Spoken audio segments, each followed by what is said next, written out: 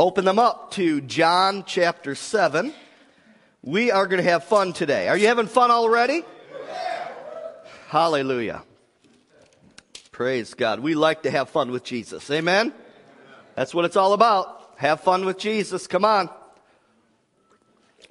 Christians should be the most joyous bunch on the face of this earth. Amen? All right. John 7, and I want to read 37 through 39 to kick this off. It says, "On the last day, that great day of the feast, Jesus stood and cried out, saying, 'If anyone thirsts, let him come to me and drink. He who believes in me, as the scripture has said,'" underline that, that's pretty important. Because how many of you know you can make another Jesus that is not the Jesus of the Bible? "He who believes in me, as the scripture has said, out of his heart will flow rivers of living water. But this he spoke concerning the Spirit," or the Holy Spirit, "whom those believing in him would," underline it, "receive. For the Holy Spirit was not yet given because Jesus was not yet glorified." He didn't go to the cross yet. He wasn't resurrected from the dead. Today I want to talk about one of the most fascinating and yet one of the most understood subjects in the New Testament. The ignorance and neglect of this one topic is one of the many reasons why many in the body of Christ are not walking in the power that God intends for them to walk in. I'm talking about the baptism in the Holy Spirit. Who wants to hear about the baptism in the Holy Spirit today? Hallelujah. Now, the Bible speaks of 3 baptisms. Let's just break this down for you. Because you're like, baptism. Immediately your mind goes to water baptism. All right? But no, the Bible speaks of 3 baptisms. All right? The first one is when you got born again, you were baptized into the body of Christ. You made Jesus Lord of your life, immediately you're grafted into the body of Christ. You were set in the body. Are you hearing me? All right. Secondly, the Bible speaks about water baptism. All right. And lastly, it speaks about the Holy Spirit baptism. All right. Now, my goal today is to prove from the Word of God that the Holy Spirit baptism is indeed biblical, and it is a second experience after receiving Jesus Christ as your Lord and Savior. Now, I have a lot of scriptures today, all right, and I want to let the Word of God speak for itself, so I'm going to be going through a lot of scriptures. Also, I wanted to do this, and it's a little lengthy. I got a lot of scriptures, but I want you to be able to also have a CD you can put in someone's hands. Someone who doesn't know about the Holy Spirit baptism, here's one CD. Listen to this. Here's some evidence for you. Okay?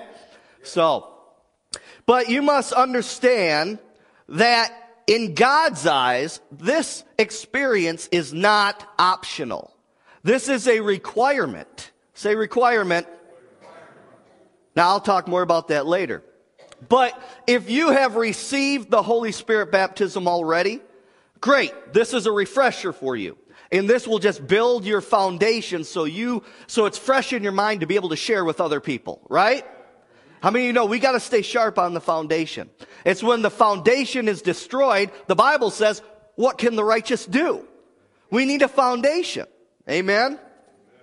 All right. So, for those of you that were taught that the Holy Spirit baptism is not a second experience, and those of you who have not received it, obviously, I want to encourage you this. I want you to set aside all your denominational bias right now. Set aside anything negative that you have ever learned about the Holy Spirit. Can you do that for me? Just set it aside. And I want you to honestly take a look and consider at the evidence that I'm going to put in front of you today from the Word of God, okay? You know, what I see is one of the biggest enemies to an individual spiritually that hinders them from moving forward with God is not the devil, but their own pride. How many of you found that out? It's their own pride, because the devil can't make you do anything. In fact, when you give in to something bad, that's exactly what it is. You're giving into it by your own free will.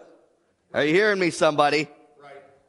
So I want you to set those things aside that are negative that you've ever heard about the Holy Spirit baptism in tongues and all that goes along with the awesome experience. But many Christians have been taught, that we have a lot of Christians on this earth today that have been taught that the Holy Spirit baptism is not for today, and they won't even do an honest study of it. Because this is what it boils down to, really. They don't want to find out that what they have been believing for years may be wrong. You mean I wasted 10, 20, 30 years of my life, and this was in the Bible? They are afraid to come to that point in their life, a lot of them. Are you hearing me, somebody? All right? But that's why God requires Christians to be meek. To have meekness. That's teachable. He wants you to be teachable. Say teachable. All right? So, we got to humble ourselves and receive what the truth of the Bible says. And some will never go any farther with God in their Christian walk because mom and dad raised them in a church that doesn't believe that the Holy Spirit baptism is for today. And frankly, they don't want to upset mom and dad by going to another church. Whoa, I'm hitting some nerves here today. Come on, man. See, now listen, I was raised in a church for 20 years that doesn't believe it. Now, if I can change that for 20 years, hello, somebody. First of all, I didn't have a clue. I mean, I was going to church, but I wasn't a Christian. Does that make sense to you? Just like going and standing in a garage doesn't make you a car. Okay? All right, some of you will get that. So anyways, some people would rather please their parents at the expense of grieving the Holy Spirit. So I want to encourage every person listening to me, watching me, to understand this fact right here. On Judgment Day, you will not have to answer to mommy and daddy, but you'll be answering to God himself. Amen? So, you got to make decisions that are going to be pleasing to God. And yes, sometimes it's not going to be pleasing to your parents. Right? All right. So, I'll move on. The Holy Spirit baptism is one of the most fascinating subjects in the New Testament. It was the first major experience that the disciples of Jesus received after Jesus ascended into heaven. And upon receiving this awesome experience, the New Testament church was birthed. And the disciples went forth with explosive power, preaching the kingdom of God, come on, and giving witness to the resurrection of Jesus Christ. And that hasn't changed. What they did back then, we should be doing now. Amen? Amen? So I want to begin by laying a good foundation in your life on this topic. The first thing you need to know about the Holy Spirit baptism is that it was prophesied by the prophet Joel in the Old Testament. Go to Joel chapter 2. Joel chapter 2, and I want to look at verses 28 through 29. You're going to be so full of the word today, you're going to be spitting it up when you get out of here. All right? You're going to be sitting in the restaurant today, and you're going to be speaking Scripture, thinking Scripture. Your head's going to be spinning with Scripture, okay? All right. At least I hope. Joel 2:28 and 29 says this. And it shall come to pass afterward that I will pour out my Spirit on all flesh. Your sons and your daughters shall prophesy. Your old men shall dream dreams. Your young men shall see visions. Who's been dreaming dreams in here? Oh, I know you don't want to be considered old men now. Okay. And verse 29. And also on my men servants and on my maid servants, I will pour out my Spirit in those days. All right. So that is a prophecy from the Old Testament, and it's referring to the baptism of the Holy Spirit. How do we know this? Well, in Acts 2, Peter, on the day of Pentecost, Peter refers back to that scripture as saying, this is that. Let's say that. Say, this is that.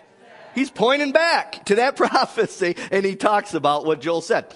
Now, the Holy Spirit baptism was also prophesied by John the Baptist under the Old Testament, under the Old Covenant. Go to Matthew 3:11.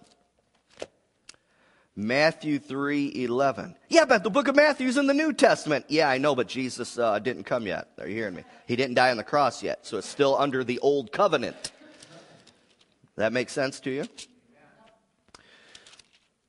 Matthew 3:11 says this, I indeed baptize you, John the Baptist said, I indeed baptize you with water unto repentance.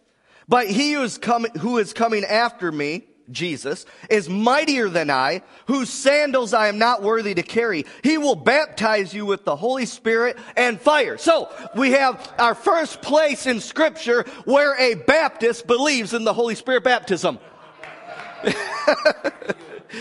Are you hearing me? I love that joke. All right, now, the Holy Spirit baptism was prophesied by Jesus under the Old Covenant. Because he didn't die yet, right? All right, he didn't go to the cross yet. He came to what? Fulfill the law, right? Now go to Luke 11. I want to show you something here. Luke 11. We love our Baptist friends. Amen? We just say, come on, join the fullness. Amen? Hallelujah. Luke 11. 9 through 13. The words are in red, and this is Jesus doing the speaking here. He says, so I say to you, ask, and it will be given to you. Seek, and you will find. Knock, and it will be open to you. For everyone who asks receives, and he who seeks finds. And to him who knocks, it will be opened. If a son asks for bread from any father among you, will he give him a stone? Or if he asks for a fish, will he give him a serpent instead of a fish? Or if he asked for an egg, will he offer him a scorpion? If you then, being evil, know how to give good gifts to your children, how much more will your heavenly Father give the Holy Spirit to those who, underline this, ask him? Now, that's a head scratcher there, isn't it? Those who ask him? Let me ask you this. If we received the fullness of the Holy Spirit when we get born again, why would Jesus talk about asking our Heavenly Father for the Holy Spirit? Wouldn't Jesus have just said, well, when you believe in me, you're going to get the Holy Spirit? He didn't say that, though. He said he'll give if you ask. Also, well, you want some further evidence of this? Okay. Also, Jesus likens this or uses the word children. Are you seeing this? He uses the word children in that verse. And if you're not born again, if you're not a Christian, you are not a child of God. And he's talking about in the context of being a child here. If a child asks his father. So the context here is a person is saved, but you still must ask for the Holy Spirit. Did you follow that? Isn't that interesting? Again, why would Jesus tell us to ask for the Holy Spirit if we received the fullness when we got saved? The fact is this. The Holy Spirit baptism is indeed a second experience for the Christian to receive after getting born again. I got more evidence for you, don't worry. But you can see from these Old Testament prophecies that I read that God was giving the future church, us, a heads up about the Holy Spirit baptism. He was giving us the heads up. I love it. Now, did you know that Jesus received the Holy Spirit baptism? Yes. And Jesus is our example. Go back to Matthew chapter 3. Let me show you something here and point some things out. Now, a lot of people, I'll save that in a minute here. Thank you, Holy Ghost. Matthew 3, 13 through 17. Listen to this. Then Jesus came from Galilee to John at the Jordan to be baptized by him. And John, the Baptist, tried to prevent him, saying, I need to be baptized by you, and you are coming to me? But Jesus answered and said to him, permit it so now, for thus it is fitting for us to fulfill all righteousness. Jesus was saying this basically, hey, I need to set an example for my future body. That's right. Then he allowed him. When he had been baptized, Jesus came up immediately from the water, and behold, the heavens were opened to him. And he saw the Spirit of God, the Holy Spirit, descending like a dove and alighting, underline this, upon him. And suddenly a voice came from heaven saying, this is my beloved Son, in whom I am well pleased. Now, a lot of people, a lot of Christians who don't believe in the Holy Spirit baptism will point to that verse and say, look, Jesus was water baptized. He's our example. So we have to be water baptized. That's a fact, Jack. Right? Sure. But he was also baptized with the Holy Spirit. It said when he came up out of the water, the Holy Spirit came upon him. Yes. Upon, say upon. The Holy Spirit came upon him. Also, here's a little side note for those who have oneness theology, who believe that basically Jesus is the Father, he is the Son, he is the Holy Spirit. All right? That's wrong. There's a Trinity. There's the Father, Son, and the Holy Spirit. 3 persons. Are you hearing me, somebody? Because Jesus was on the earth, he was getting baptized, wasn't he? That's right. Then it said the Father spoke to him, if you look in that verse, out of heaven. And then the Holy Spirit came upon him. So unless Jesus was a ventriloquist, are you hearing me, somebody? Come on. All right. So Jesus was water baptized, and he was Holy Spirit baptized. Now, I want to bring another important point to your attention about this. Before this experience, Jesus did not do any miracles according to the Word of God. It was after, come on, the Holy Spirit came upon him that miracles began. Now you can see why we have so many weak and powerless Christians walking around on this earth. Because even the Son of God himself knew he needed the Holy Spirit to anoint him, to baptize him, to walk in power. Are you following me, somebody? Jesus made this very clear when he told us the importance of receiving the Holy Spirit in Acts 1, verse 8. He said, you shall receive power after or when the Holy Spirit has come, there it is again, upon you. You need to understand this fact. I did a sermon on this called Power and Authority a while back, and you can download it online. I think you can, I don't think I have it on video, but you can watch it online or download the podcast. You need to understand this fact. A Christian has authority through Jesus Christ without the Holy Spirit baptism. But when you receive the Holy Spirit baptism, you not only have authority, you receive what? According to Jesus, power. Power. Say power. You receive power. There is power and there is authority, and they are separate. They are separate. Because, come on, when you get saved, immediately you're in the body of Christ, you are able to use the name of Jesus, right? There is authority in that name. But Jesus in his own words said, hey, when you receive the Holy Spirit, when the Holy Spirit comes upon you, you shall receive power. Power to do what? If you go further in that verse in Acts 1:8, power to be a witness for me.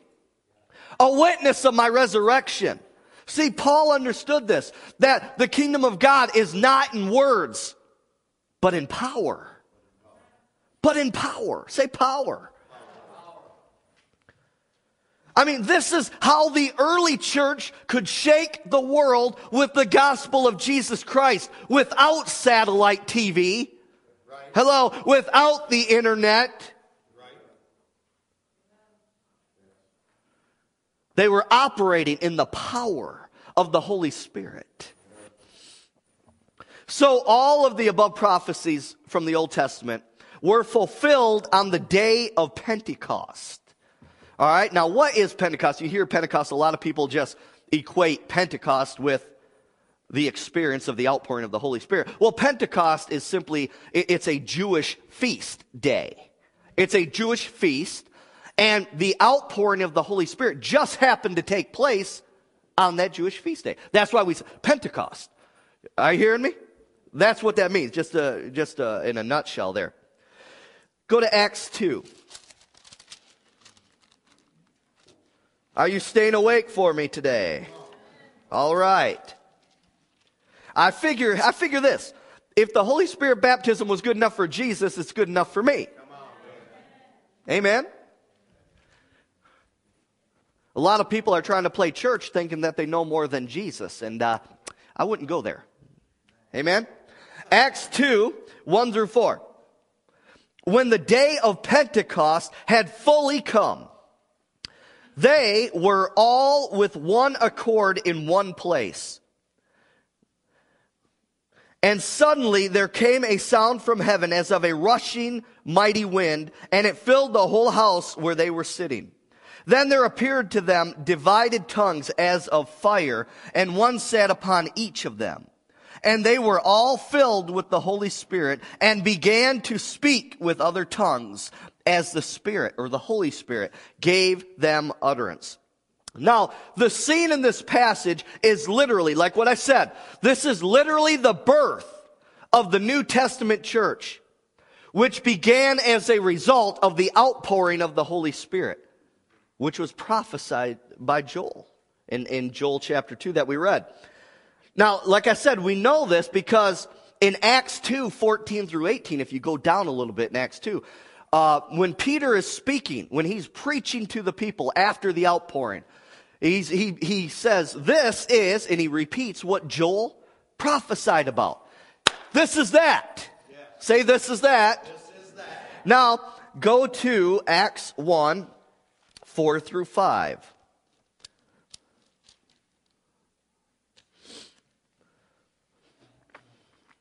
It says, and being assembled together with them, he, Jesus, capital H, Jesus, commanded them not to depart from Jerusalem, but to wait for the promise of the Father, which he said, you have heard of me. Jesus is saying, look guys, I already told you about this before. It's coming. He's coming. Verse 5, for John truly baptized you with water, but you shall be baptized with the Holy Spirit not many days from now. Jesus was speaking to his followers, to believers. Hello. He was speaking to believers. This experience of the Holy Spirit, receiving the Holy Spirit baptism, was so important that Jesus told his followers, wait in Jerusalem until the promise comes. Don't even go out. Don't try to do anything. Just wait. Because, oh, here it goes. I just had inspiration of this. Because you're going to do more with the Holy Ghost than you can without him. Oh, hallelujah. Come on, somebody. Jesus said, wait. It was important. It was important to Jesus for his followers to receive the Holy Spirit. The fullness. Say fullness.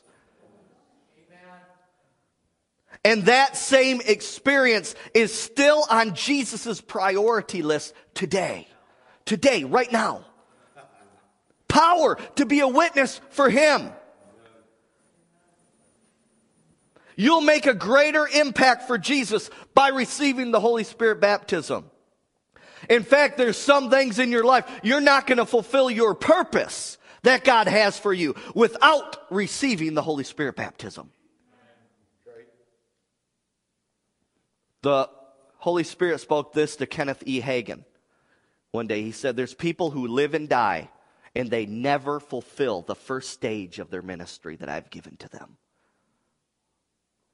Could it be also because they haven't received the fullness, the helper, the one called, come on.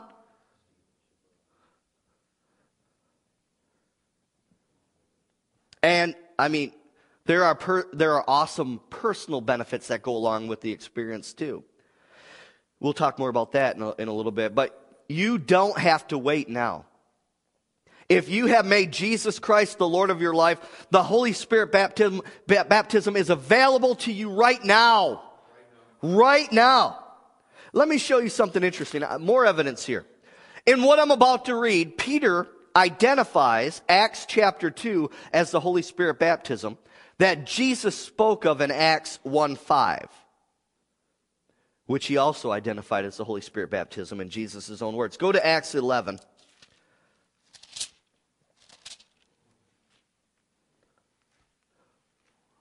We are making great time. All right, Acts 11, 15 through 16. This is talking about when Peter was ministering to Cornelius' house. All right, listen to this. This is powerful. And as I began to speak, as Peter began to speak, the Holy Spirit fell upon them. Say upon. As upon us at the beginning. What's Peter talking about? The outpouring of the Holy Spirit. Yes, sir.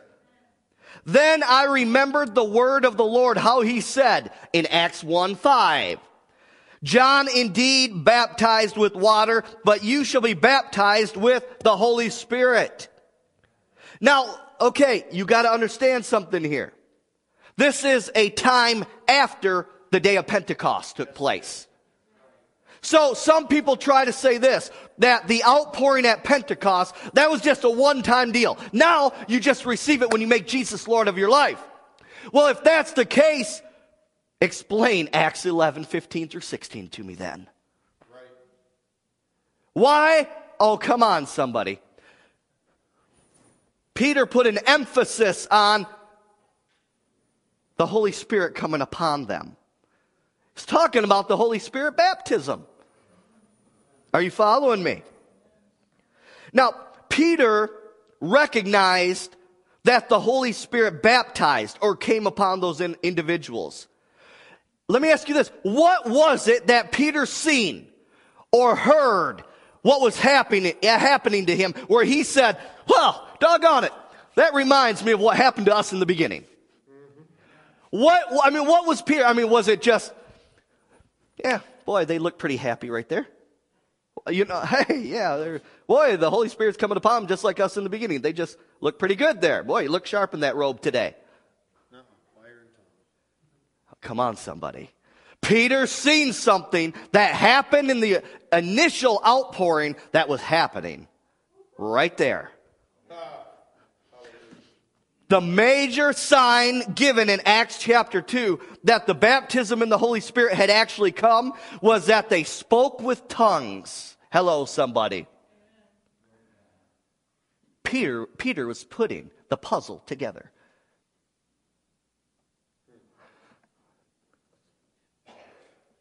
That's a tongue twister. Say that with me. Peter was putting the puzzle together. Forget it, you guys.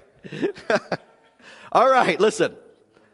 Before I go any further, it is important to point out and understand that the Bible clearly reveals that there are two, come on, say two, distinct experiences in connection with the Holy Spirit. A person is saved or born again, we call it, when they receive Jesus Christ as their Lord and Savior by faith. Do you agree with that? Now, at that point, the Holy Spirit comes in to that person's spirit man and causes them to be born again. I like to say the Holy Spirit comes in and does some rearranging. He moves some furniture in your spirit man. Are you hearing me, somebody? He kicks that thing out, that sin nature out, and he puts in righteousness. Are you hearing me? But yet, there's another experience. Go to John 20, 22. I'm going to show you something here. This is interesting.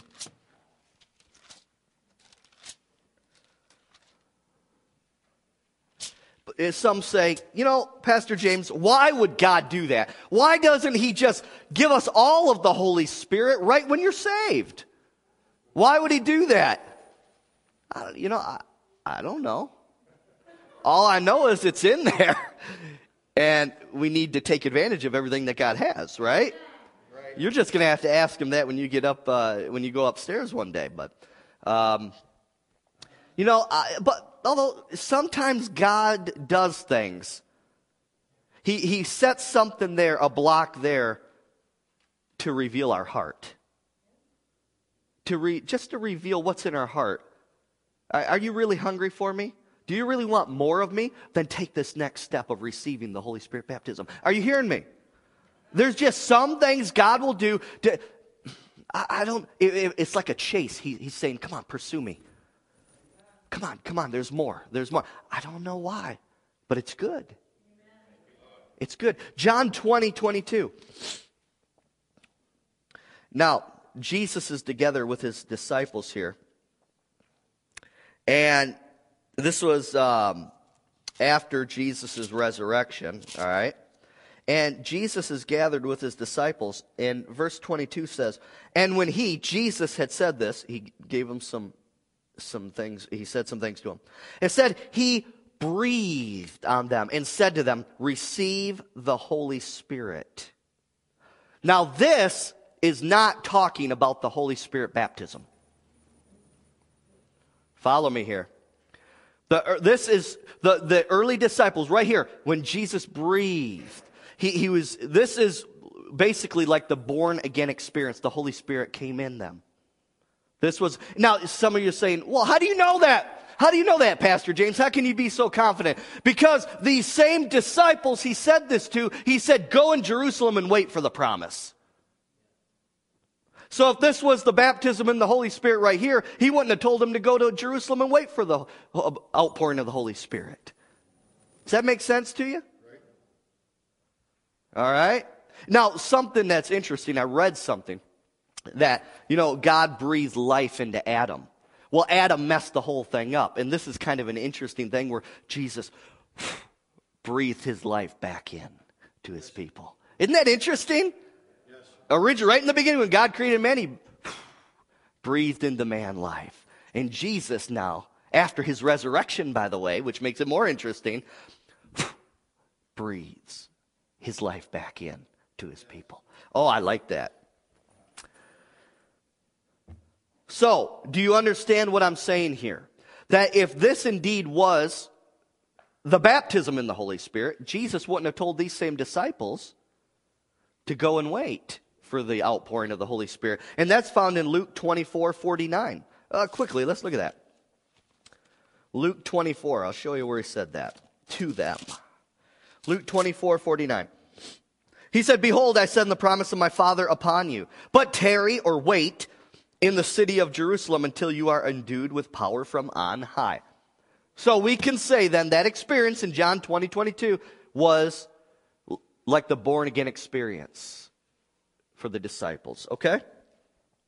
I want to show you another passage that proves that there are two distinct experiences here of the Holy Spirit. Go to Acts 8.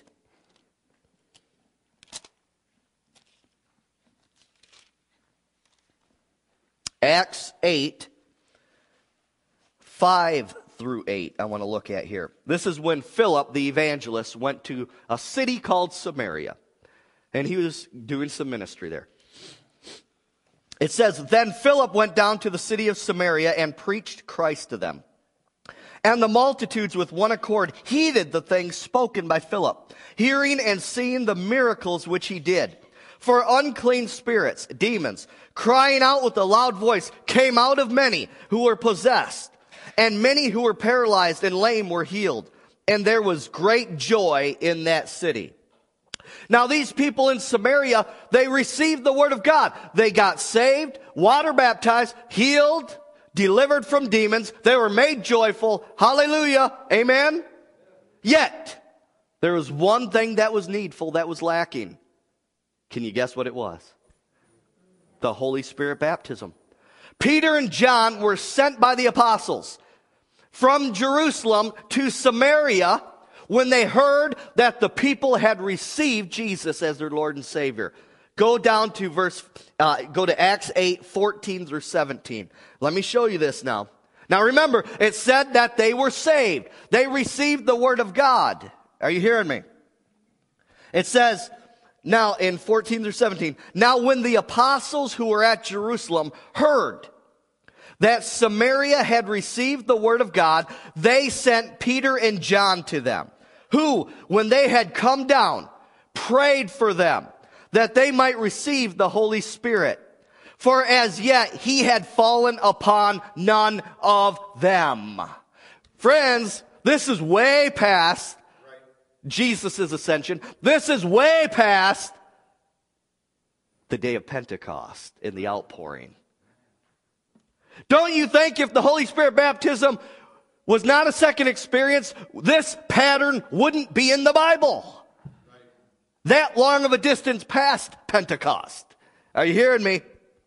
For as yet he had fallen upon none of them. They had only, come on, look at this. They had only been baptized in the name of the Lord Jesus.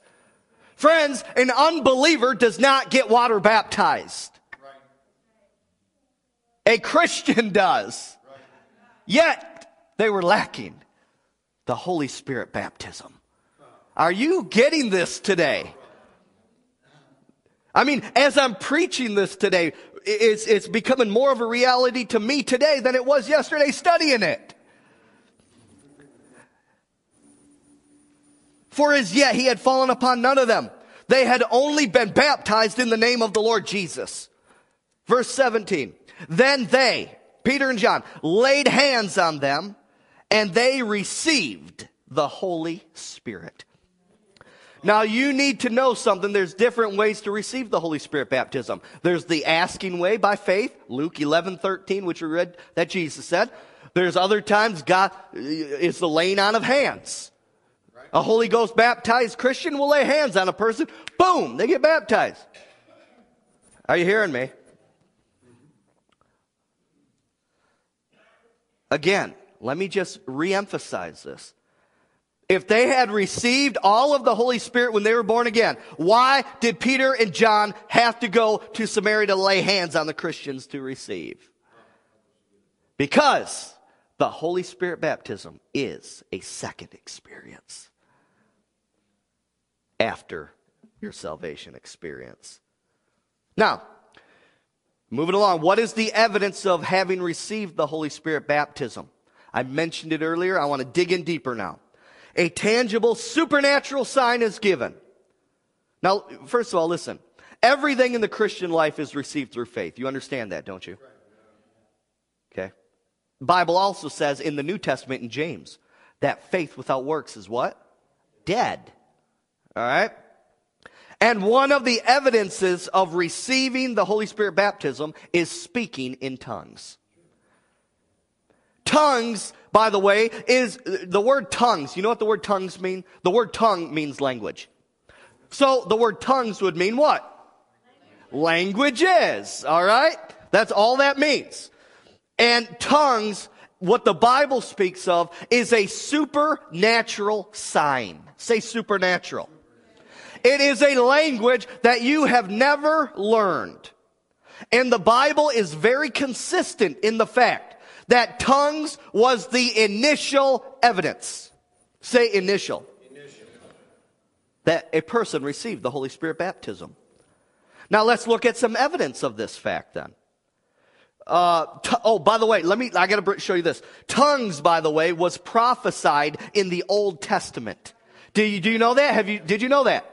That tongues was prophesied in the Old Testament. Go to Isaiah 28 real quick. I want to show you that. Tongues was prophesied in the Old Testament. Isaiah 28. I was going to say go to tongues 28, all right? There's my little secret for you. All right. Isaiah 28, 11 through 12. Hey, I'm an open book. What can I say? For with stammering lips and, there it is, another tongue, God, will speak to his people. To whom he said, this is the rest with which you may cause the weary to rest, and this is the refreshing. Oh, how many of you know we're living in the day of the last sentence right now? Yet they would not hear. Much of the body of Christ doesn't hear. They don't want to receive this experience.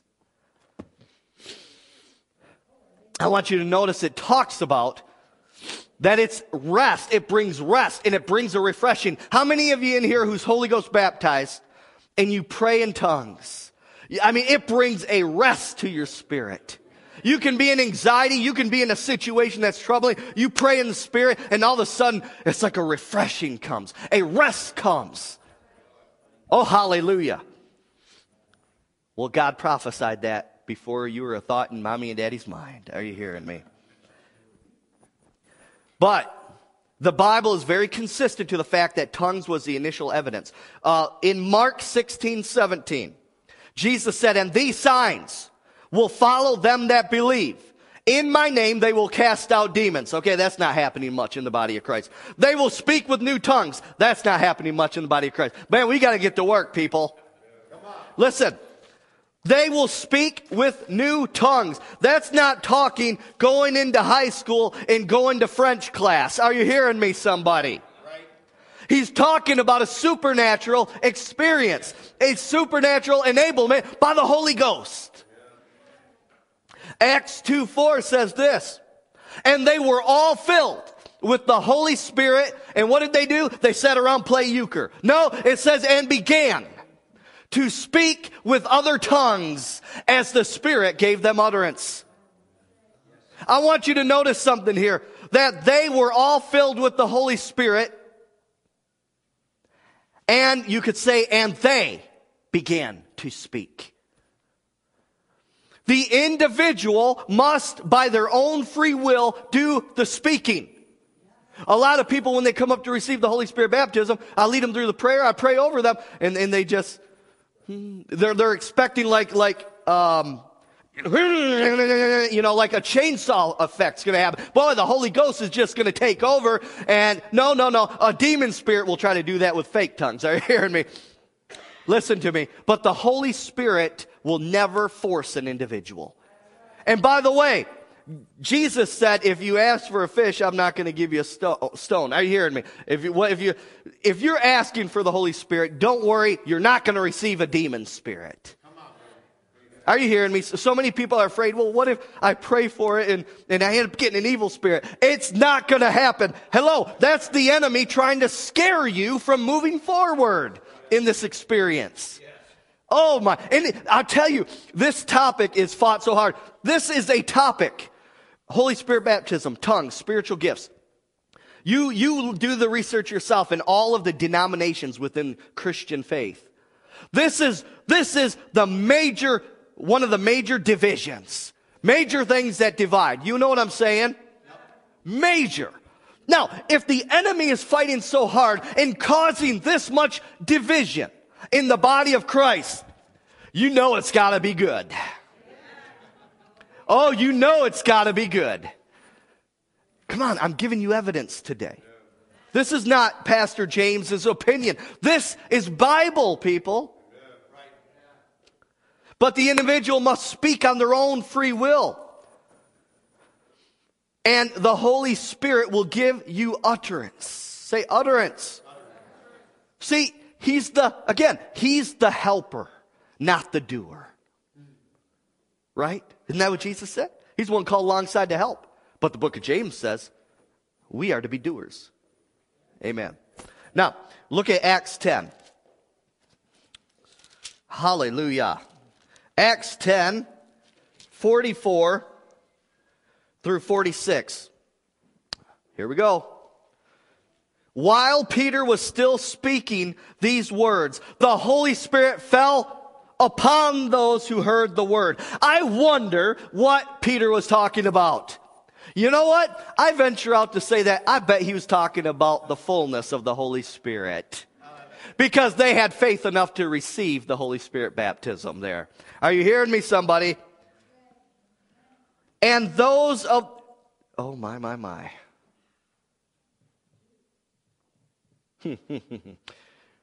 Someone needs to hear this.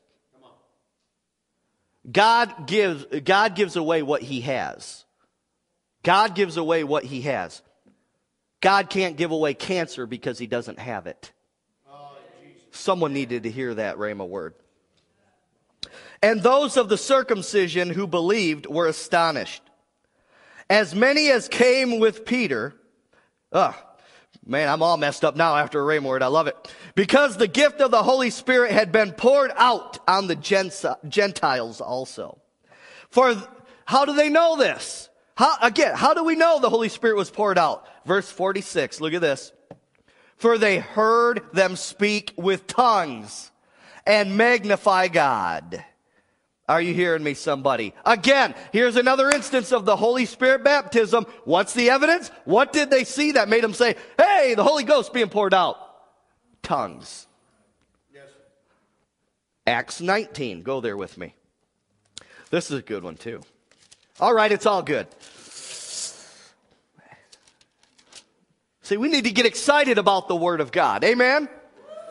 Oh, we need to get excited. There is power in this book right here.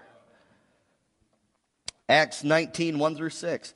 Some of you are asking yourself, Pastor James, with this being so clear and evident that this is a second experience, how can people miss this? You know what that's called? Deception.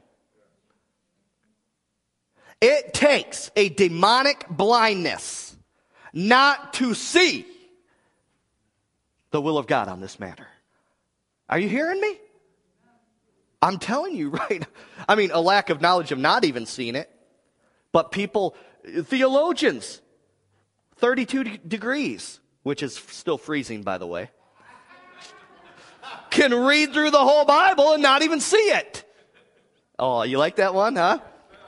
Acts 19, 1 through 6. See, that's why God says that He takes the ones who are weak in the world's eyes.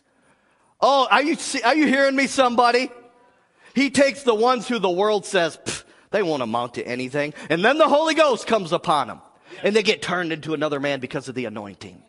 Oh my goodness, I'm about ready to jump off this place. Someone catch me. Acts 1:19, 1 through 6. And it happened while Apollos was at Corinth, that Paul, having passed through the upper regions, came to Ephesus and finding some disciples. Were they unbelievers? They're disciples. What does that mean? They're followers. They're believers of Jesus Christ. He said to them, did you receive the Holy Spirit when you believed? That's an odd question, Paul.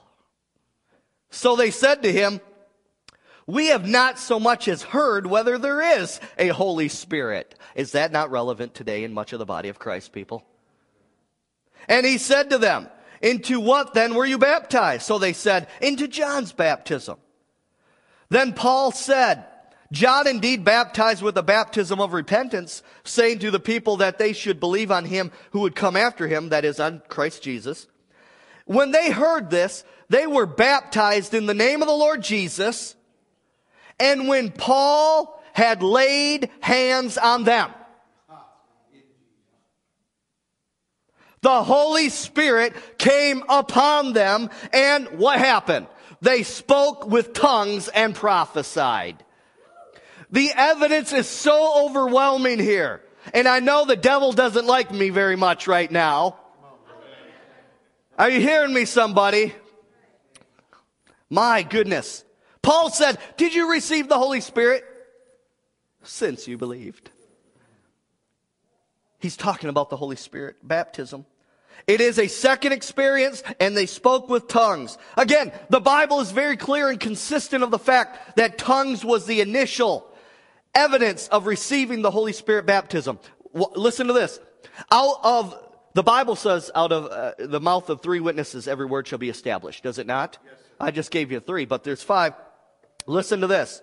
Out of the five experiences out of the book of Acts, three of them plainly reveal and say that they spoke in tongues. That was the sign that they experienced when they received the Holy Spirit baptism. The other two examples are the Apostle Paul in Acts 9:17 and Simon the sorcerer, or I like to say the ex-sorcerer, okay? Because a sorcerer is not going to receive the Holy Ghost, all right? or Jesus, all right? But Simon the sorcerer in Acts 8:18 through 21.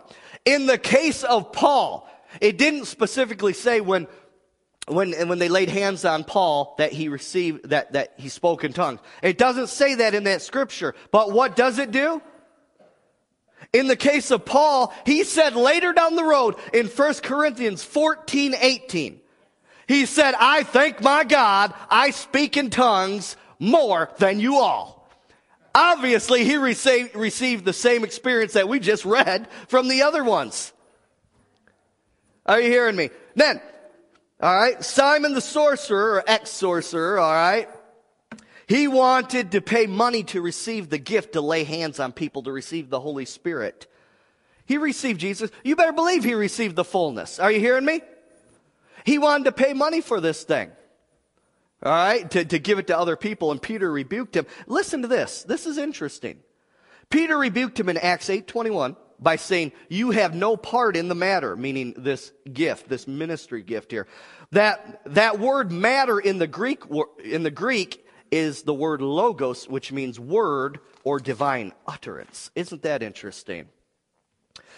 But listen, you just do more study on that yourself. But in the New Testament, you will often find the introduction of a truth or a doctrine in the Gospels, and the experience of that truth in the book of Acts, and then you'll see that truth explained further in the epistles down the road in the New Testament. Do you see the progression? Yes. Something will be like, with the Holy Spirit baptism, that's one. But then another one is divine healing. It's introduced in the Gospels. Yes. It happens in Acts. You see experiences, right? Yes. And then it's explained further down the road in the epistles. That's just a couple examples there. All right? But did you know, here's a lot of confusion in the body of Christ. Did you know that there are two kinds of tongues that the Bible speaks about? Say two kinds of tongues. Man, this is so misunderstood. The Apostle Paul elaborates on this truth in 1 Corinthians quite a bit. The Holy Spirit, through the Apostle Paul, explains the difference between tongues as a sign of the Holy Spirit baptism, or we like to say your prayer language or praying in tongues, okay? And then there is the gift of tongues. Say prayer language, gift of tongues. They're separate. The gift of tongues must be followed by an interpretation. Which, by the way, the gift of interpretation is a supernatural gift of the Spirit of God. Are you hearing me? But praying in tongues does not need an interpretation. That is your personal language between you and God. Yes, sir. Are you hearing me, somebody? So some people, let me just give an example. There's some people who say, like if I get up here and I just start walking, during altar call and I'm praying in the Spirit here. Some people are like, see, you need an interpretation. You need an interpretation. No, I don't, because I'm not talking to you. I'm talking to God. Right. Now, what's the gift of tongues? The gift of tongues is when someone comes up here, let's say Jan.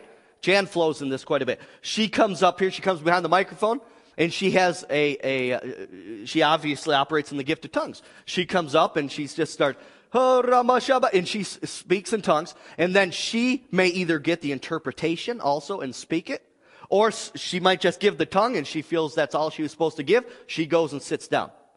We're waiting around, Lord, give us this interpretation. Whoop, someone says, yeah, I do. I feel like I have it. They come up and they speak in English and give what was spoken in the supernatural prayer language, her supernatural gift of tongues. So the gift of tongues is for a corporate setting. Yes. The prayer language is between you and the Lord. Yes. All right? Now, another thing that always bugged me, if someone always said, you're not supposed to pray in tongues when you're up here on the altar call in front of people. We don't know what you're saying. Well, the thing is this. Listen to this. I flow in this pretty regular basis. I'll walk the aisles here and I'll pray in tongues. And then all of a sudden I'll say something that I feel inspired to speak in English after praying in tongues. Yes, yes. So in a sense, I'm praying, the gift is happening, and then I give it in English. Sure. So who are you to say that that's not happening then? Yes, sir. Are you hearing me, somebody? All right? But there's times when I will just pray, like if I'm laying hands on someone, I might just pray in tongues and see if the Lord gives me anything to speak to someone. Or sometimes when I'm laying hands on somebody, I'm praying in tongues and I know there's an impartation of something happening in that person. Sure. I'm pulling on heaven. Yes. Are you hearing me? Okay. So, This is really misunderstood. 1 Corinthians 12:30 has been misunderstood by so many in the body of Christ. All right? Look at 1 Corinthians 12:30. It says, do all have gifts of healings? Do all, by the way, this, gifts of healings, a lot of people see, not everyone's supposed to be healed. Hey, no, this is talking about the gift to be able to give it away, not to receive. So, do all have the gifts of healings? Do all speak with tongues? So right there they say, see, not everyone gets tongues. Well, that is true, it does say that. But the problem with what you're doing is you're twisting it, because the context of this is the gift of tongues for corporate assembly. Yes. Not your prayer language.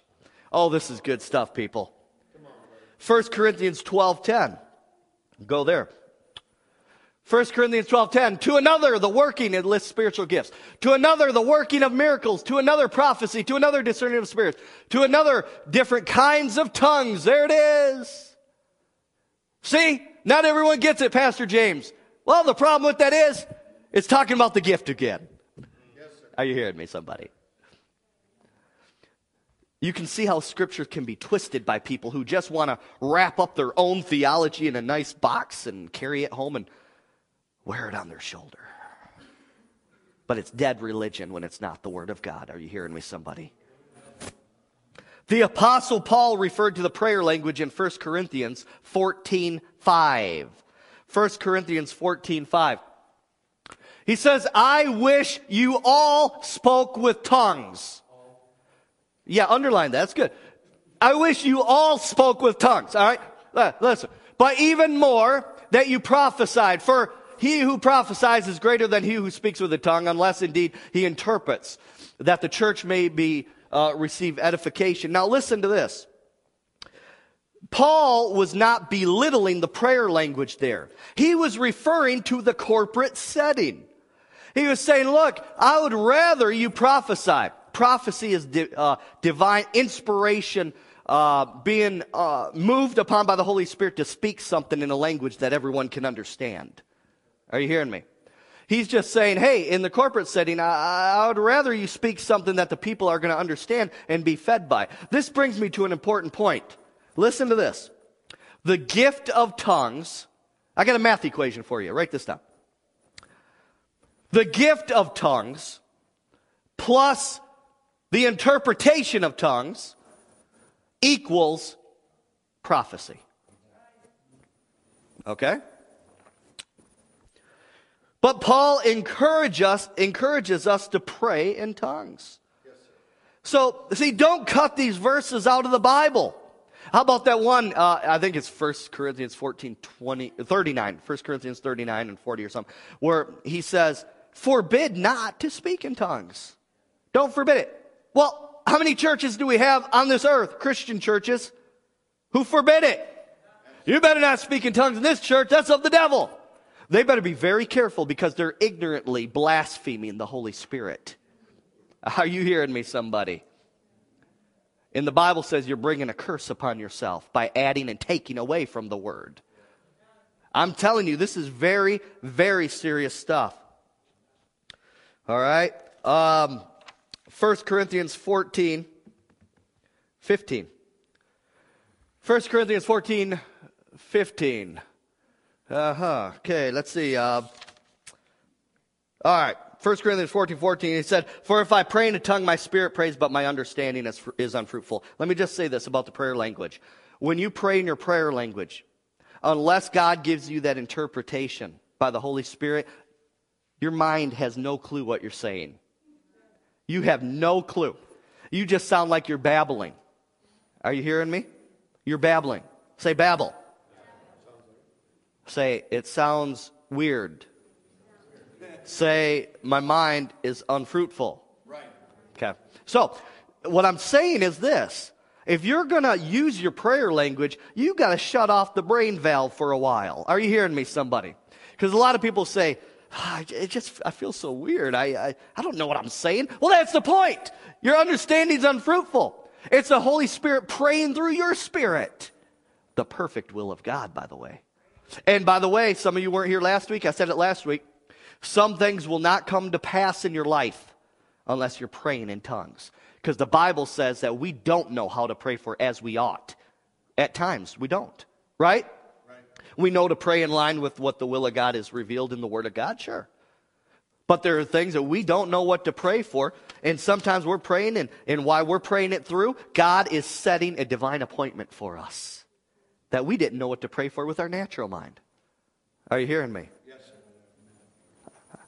I mean, you could be praying in tongues, and you could be praying, oh, that ball's going to drop in place right there in your life, and oh, this person's going to come here. Are you hearing me? Publishers Clearinghouse is going to come to your door with a camera. No, just come on, somebody. Are you hearing me? Hey, I'm telling you, praying in the Spirit is powerful. Praying in the Spirit is powerful. And Paul knew this fact, and he said, I pray in tongues more than you all. Right? All right, so we gotta catch up to Paul here, all right? 1 Corinthians 14:15 says, what is it? What is the conclusion then? I will pray with the Spirit. There it is, the prayer language right there. And I will also pray with the understanding. Oh, and he goes a step further. I will sing with the Spirit. And I will also sing with the understanding. Who's ever sang in the Spirit before? It's powerful. You're just letting words, it's like you're putting a tune to your prayer language. And it sounds beautiful. I know it sounds strange if you haven't done it yet, but it's powerful. And when you get, I notice I start doing it when I really start to enter into the presence of God strongly. How many of you know what I'm talking about? I mean, you just enter into another level of the glory of God. And this melody starts coming out. That's singing in the Spirit. So, Paul says, I'm going to pray with the Spirit, and I'm going to pray with the understanding.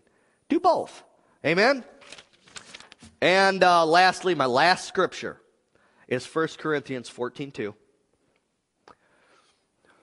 Says, for he who speaks in a tongue does not speak to men, but to God. This is talking about your prayer language that every Christian receives when baptized in the Holy Spirit. For no one understands him. However, in the Spirit, he speaks mysteries. What does that mean? Not a mystery to God, it's a mystery to you. Because you don't know what to pray for. And you're speaking it. And how many of you know prayer is powerful? When you're praying, come on, you're giving God access to come into your life. I don't have time, obviously, to go through that whole thing. But Jesus said, pray for laborers to be sent into the harvest. Jesus, it's the will of God for people to be saved. Won't God just send the people anyways? Well, then why did he ask us to pray for laborers? He was inferring that it's not going to happen unless you pray for it. Are you hearing me, somebody? So when you're speaking, you're releasing that prayer language. Oh man, this could get so deep, guys. Because mankind, we have authority on this earth. Yes. Are you hearing me? We have authority on this earth. And whether you like to admit it or not, God operates through people. He operates through people. And when God moves, he needs permission through people. That fell. I know. That sounds bad. You look through Scripture. He doesn't do anything except he reveal his secrets to the prophets. Are you hearing me, somebody? That's what Scripture says. So when you are praying in tongues, you are allowing the Holy Spirit to pray the perfect will of God about certain situations. And because you freely yield yourself as an agent on this earth that has authority, God made it this way, people. You're giving him access to move. I want you to say this. Say, I am important to the plan of God. You are. And I mean, it's just plain stupidity when you say that you're not. Because I'll tell you right now, God did not commission angels to preach the gospel. God did not commission angels to go lay hands on the sick and watch them recover. God did not commission angels to go cast out demons. Who did he commission? Us, his body. Yes. Amen? So that's the power of praying in tongues. You're yielding yourself. The authority that God has given you on this earth, you're saying, all right, Holy Spirit, go ahead. You can use me. And you just start praying in the Spirit. Oh, it's powerful. And lastly, how do we receive the Holy Spirit baptism? According to Jesus in Matthew 5:6, you must be hungry. You must be thirsty. You need to have expectation. Last week I preached a sermon called Hunger, Thirst, and Expectation. You need to be hungry. You need to be thirsty. Are you hearing me, somebody? And our Heavenly Father wants to immerse you with the Holy Spirit so that you are so filled with power, people will see Jesus living through you. That you and I will be the hands and feet of Jesus Christ. Amen? And all that God requires you as His child to do, according to Jesus in Luke 11:13, is to ask for the gift of the Holy Spirit. Don't wait. Do it now. Let's stand up in this place right now. If you have never received the Holy Spirit baptism, and you are hungry, you are thirsty for the fullness of everything that God has, you have a responsibility now. You've seen evidence. And there's nothing to be afraid of. Are you hearing me? If you've never received the Holy Spirit baptism in this place or you online, I want you just to ask God. In fact, repeat this prayer after me. Say, Heavenly Father, I thank you for your Son, Jesus. I believe that He died on the cross, shed His blood for me, and He was resurrected from the dead 3 days later. And it's that Jesus, the Son of the living God, that I confess as Lord of my life. And Heavenly Father, you said in your word, if I ask for the Holy Spirit, you would give Him to me, the fullness. So right now, by faith, I ask you to baptize me, immerse me, fill me with the Holy Spirit, with power from on high. I want to operate in all of the gifts of the Spirit. I want to operate in my prayer language. In Jesus' name. Now, if that was you, if for the first time you prayed that, I want you to come down. Now, maybe there's someone in here, I know I'm doing this a little backwards, that's all right. If there's someone in here who has never made Jesus Christ the Lord of your life, the Bible says today is the day of salvation. Some of you heard this, you said, man, that sounds great. But Pastor James, I'm not even in the family of God. If you've never made Jesus Lord of your life, I want you to come forward this morning, and I want to pray with you. And guess what? You can get saved and baptized in the Holy Spirit in one prayer. I'm telling you right now. There's no tarrying. There's no tarrying. There's no waiting period. Are you hearing me? Maybe there's someone in here, you need prayer for healing. Maybe you need deliverance. Maybe you feel like you're bound by demons. The Bible talks much about that. You need prayer today for physical, emotional healing. You feel like you need some deliverance. Come forward this morning. The rest of you, I'm going to open up the altar. You just come and worship the Lord. Crank that music up. Hallelujah. You carry me away, Father, to your secret and your holy place, where I'm all wrapped up in you, wrapped up in your arms. God, I'm wrapped up in your arms.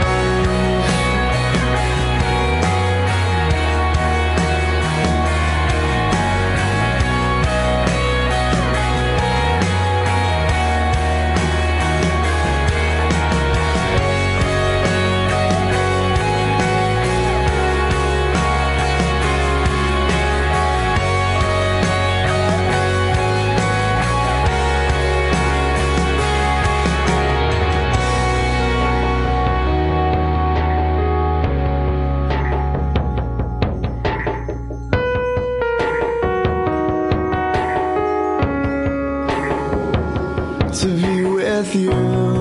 Will you carry me away, Father, to your secret and your holy place, where I'm all wrapped up in you, wrapped up in your arms? Will you carry me away, Father, to your secret and your holy place, where I'm all wrapped up in you, wrapped up in your arms, where I'm all wrapped up in you, wrapped up in your arms, where I'm all wrapped up in you, wrapped up in your arms. God, I'm wrapped up in your arms.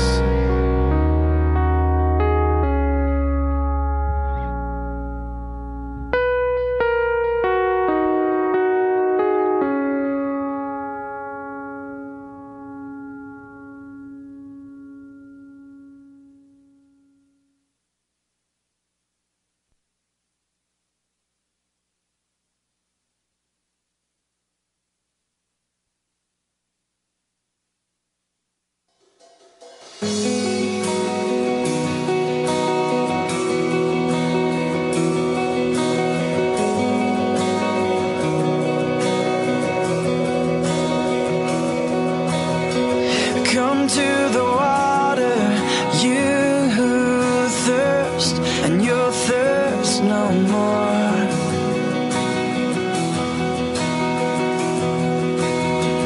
Come to the Father, you who work, and you'll work no more.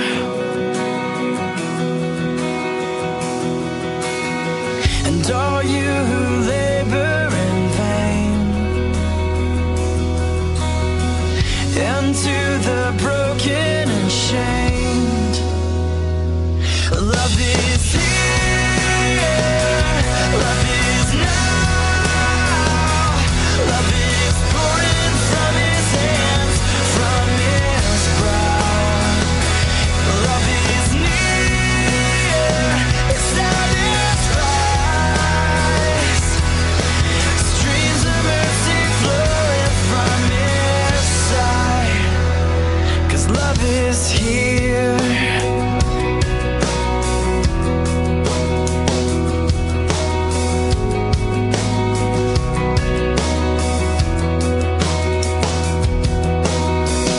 Come to the treasure, you who search, and you'll search no more.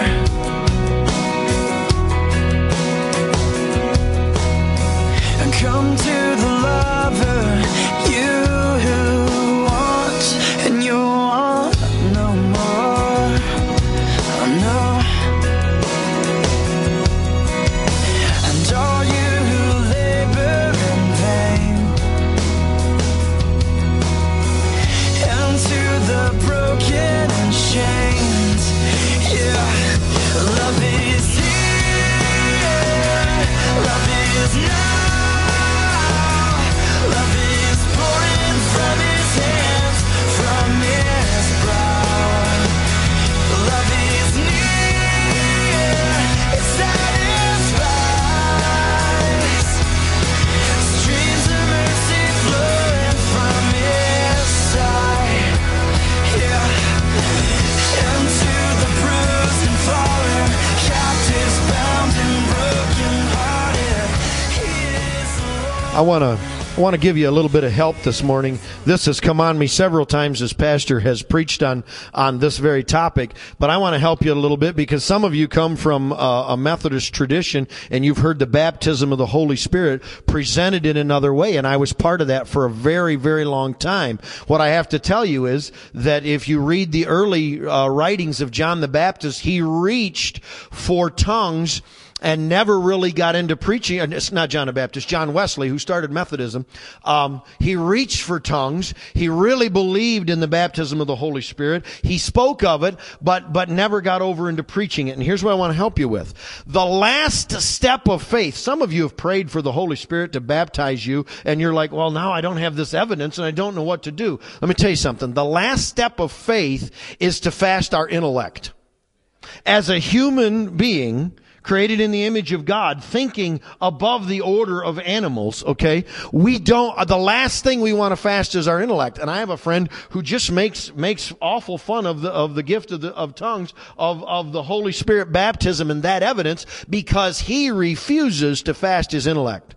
And let me tell you something. One of the greatest things that ever happened in my life was, as I approached this, I kept saying, Lord, I've prayed for your baptism. I've prayed for your fullness. Now, how is it to step over here? And the Lord said to me, because you've never reached out in faith and taken this last step and said, I will fast my intellect and allow you to pray through me. So I want to give you a scripture so that some of you can just step over. Some of you, it's just a matter of beginning to utter in the Spirit. It's just giving your tongue over to the Lord. 1 Corinthians chapter 2 says this, that our faith stand not in the wisdom of men. It's the last thing we want to give up. But that our faith stand not in the wisdom of men, but in the power of God. And I want to encourage some of you that have been taught another way on this to step over. I was in my backyard. And I began to read John Bevere's book, Drawing Near, and I went back to chapters 12 and 13 and 14, and I said, I have to know about this, Lord. Help me. And in my backyard at about midnight one night, the Lord helped me step over, because I asked, step over and begin to just let Him flow through me. And I just began to utter, and you know what? I moved right out in faith. This is for you. Fast that intellect and let God flow right through you. You're going to be surprised how the power of the Lord moves and how suddenly your prayer language opens to you in a grand way. Amen. Awesome work. Praise God. We got prayer requests online. Stretch your hands toward that camera. Gary is starting school again after 20 years. So Father, in the name of Jesus, right now, we pray for Gary. We pray that, Lord God, that you would give him clarity of mind. Lord, that he would be sharp, Lord God, with his intellect, Lord God, in that classroom. That he would be able to retain and hold on to all the information that he needs, Lord God, to take out of these classes. I believe they're Bible classes. So Lord, let your Holy Ghost fall on him. Lord, let him move the Spirit of God come upon him. That, Lord, he would enter into the fullness of everything you have for him. Holy Ghost, move. Send laborers into his path. Lord, that he would get hungry and thirsty for the things of God. We pray for Terry. Terry is in the early stages of congestive heart failure. In the name of Jesus, I command your heart to be healed. Terry, in the name of Jesus, God created that heart to function and to function properly. So I command that infirmity to go in Jesus' mighty name right now. Holy Ghost, move upon him. Bring healing, restoration to every part in Jesus' mighty name. Audrey has shaking in her body. I command right now every spirit of infirmity, whatever infirmity this is, I command it to go. And I'm feeling real strong. There's an evil spirit associated with this. I command those devils to go in Jesus' mighty name right now. Go in Jesus' mighty name. And I command your body to be healed and function properly and never shake again in Jesus' mighty name. Come on, you just got to be bold in Jesus' name. Amen.